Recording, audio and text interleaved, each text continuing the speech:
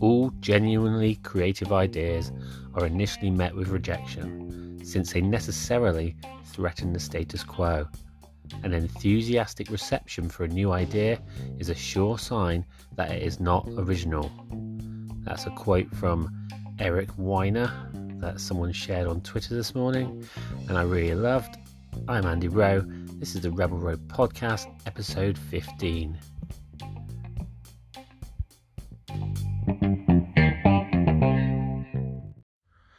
Hi there, and welcome to the podcast. The first podcast I've recorded since November. There's been multiple reasons for that. I work in retail.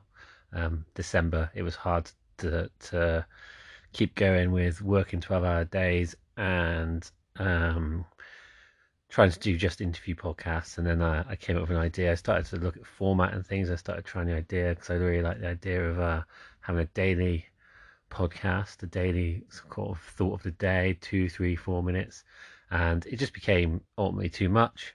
And then we got into January, and 6th of January we went into lockdown, so I have family, so a lot of focus on family and homeschooling and thinking about myself, make sure that me and my family got through this in a positive way. That thought about format still exists, but what I want to do today is just record a little short 3, 4, 5 minute update and just a few thoughts really. I recorded my first interview that I've done since November last week, and that will be coming on next week's podcast. I'm going to try and get good at doing this every week to start with, as I move to the idea of possibly every day. So really, after a 2-month break, I wanted to kind of still try things. This is all about kind of almost documenting my way of learning how to communicate my ideas with the world. RebelRowe, whatever I started to call this thing, just wrote it down on a piece of paper one day, which ultimately I want to be some big overhanging thing where it's separate from me. But RebelRowe is about culture, ideas, creativity, debate. I've always been someone who's liked to ask questions. Always think that if you can imagine it, then it's possible, and it kind of stands for that learning by doing. So I've been looking at the idea of writing essays and just different stuff to learn about the world. Really, I think if you look at the world right now and my love of culture and creativity, it feels like that culture's been hit so badly by COVID. So the pub isn't there to go to talk to your friends. There's no art spaces. If you think about society, going to the football on a Saturday is not possible. Going to the rugby, or going to watch live music or talk to anyone. It's kind of like culture seems to be in a tough place, but it also has to come back and fight against it. And I think with my love of music and culture and ideas and creativity, it's important that I talk about those issues with people within those industries. So that's why I put my feelers out to talk to people in music, but also marketing, and also artists or photographers or authors, to kind of learn as well as ask questions and try and work out how we move forward from here.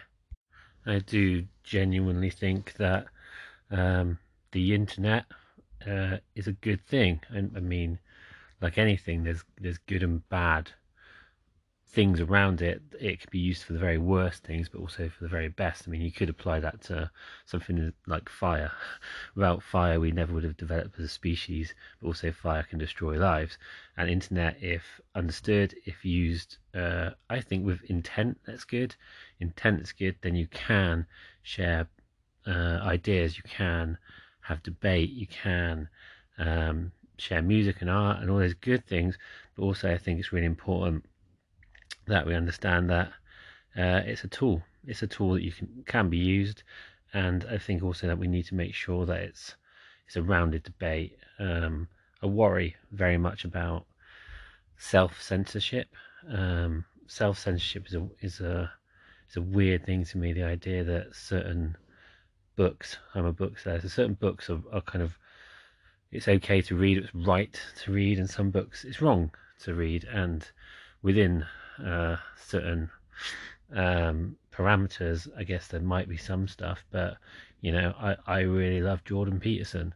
I've been scared to say that around fellow booksellers. Some of the people at his publisher don't want his new book out, and I think that's a dangerous place to start to go in terms of freedom of speech and freedom of debate. I think bookshops is one of the places where we should still have these different sides of an argument. I think it's incredibly important. So I don't believe that myself or anyone should feel fearful of saying what they think.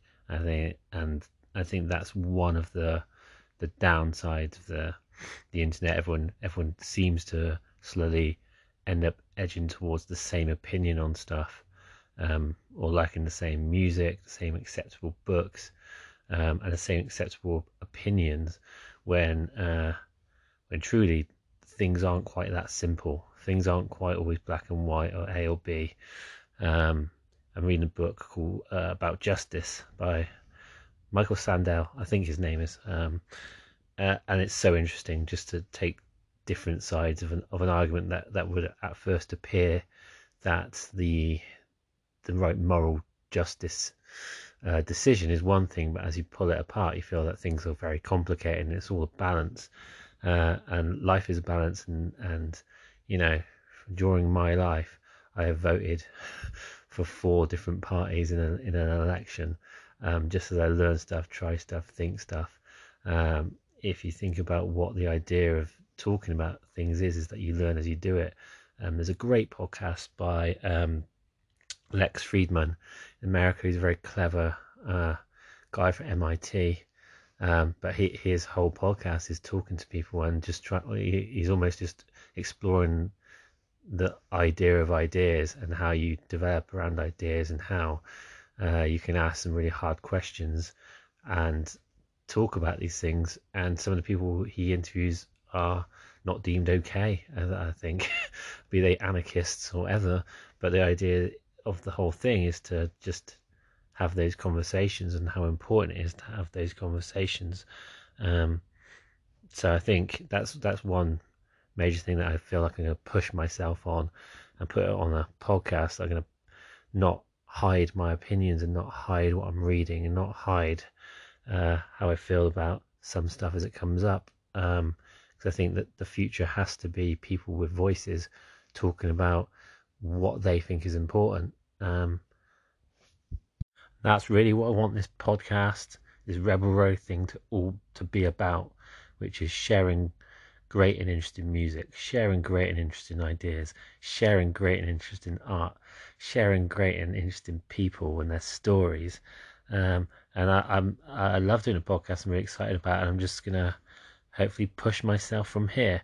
So until next time, when I should be interviewing a brilliant band from Bristol called Mutant Thoughts, take care.